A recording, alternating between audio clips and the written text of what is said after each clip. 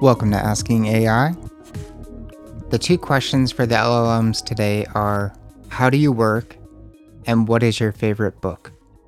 Let's go to ChatGPT's answer to how do you work. I work by using a machine learning technique called a transformer neural network.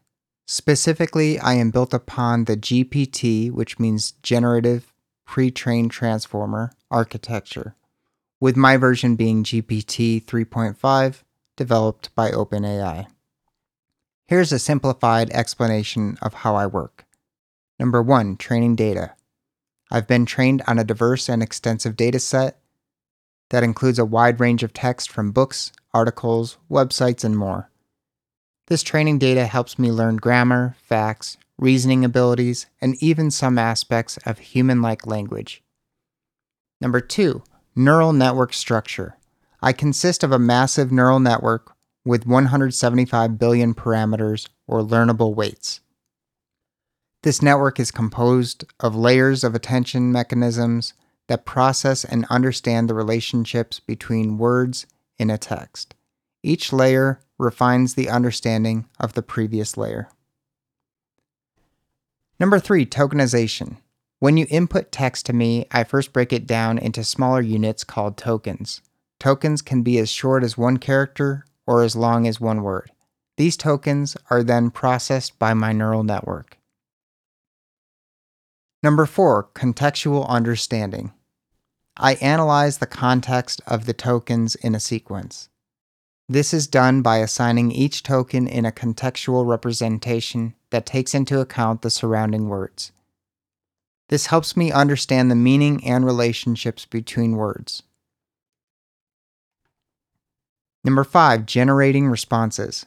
When you ask me a question or give me a prompt, I use the patterns and relationships I've learned from training data to generate a coherent response. I predict the most likely next tokens based on the input and the context I've built up. Number 6, sampling and creativity. To produce diverse and creative responses, I use techniques like random sampling or temperature control.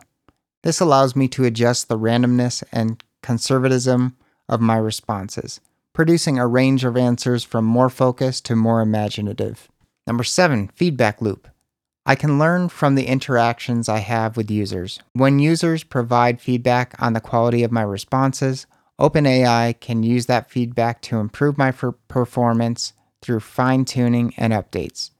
It's important to note that while I can generate human-like text and provide information, I don't possess consciousness, emotions, or personal experiences.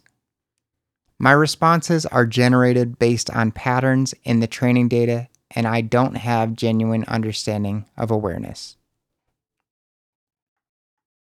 Here's that same question posed to Google's Bard. I work by using my knowledge of the world to answer your questions in a comprehensive and informative way, even if they are open-ended, challenging, or strange. I am still under development, but I have learned to perform many kinds of tasks, including I will try my best to follow your instructions and complete your request thoughtfully. I will use my knowledge to answer your questions in an informative way, even if they are open-ended, challenging, or strange. I will generate different creative text formats of text content like poems, code, scripts, musical pieces, email, letters, etc. I will try my best to fulfill all your requirements. I work in a few different steps. Number 1, I first understand your question by breaking it down into its component parts and identifying the key concepts. Number 2, I then use my knowledge of the world to find information that is relevant to your question. This information can come from a variety of sources, including books, articles, websites, and even my own internal database. Number 3, once I have found the information, I process it and generate a response that is comprehensive, informative, and easy to understand. Number 4, I then present my response to you in a way that is helpful and engaging. I am still under development, but I am learning new things every day. I am excited to see what the future holds for me and for the field of artificial intelligence. Here is a more detailed explanation of how I work. Comprehension. The first step in my process is to understand your question. I do this by breaking it down into its component parts and identifying the key concepts. For example, if you ask me, what is the capital of France? I will first identify the key concepts in your question. Capital, France. I will then use my knowledge of the world to find information about these concepts. For example, I know the capital of France is Paris. Information retrieval. Once I have understood your question, I need to find information that is relevant to it. This information can come from a variety of sources, including books, articles, websites, and even my own internal database. I use a variety of techniques to find relevant information, including search engines. I can use search engines like Google to find information on the web. Knowledge bases. I have access to a large knowledge base of information that I can use to answer your questions. Natural language processing. I can use natural language processing techniques to extract information from text. Processing and generation.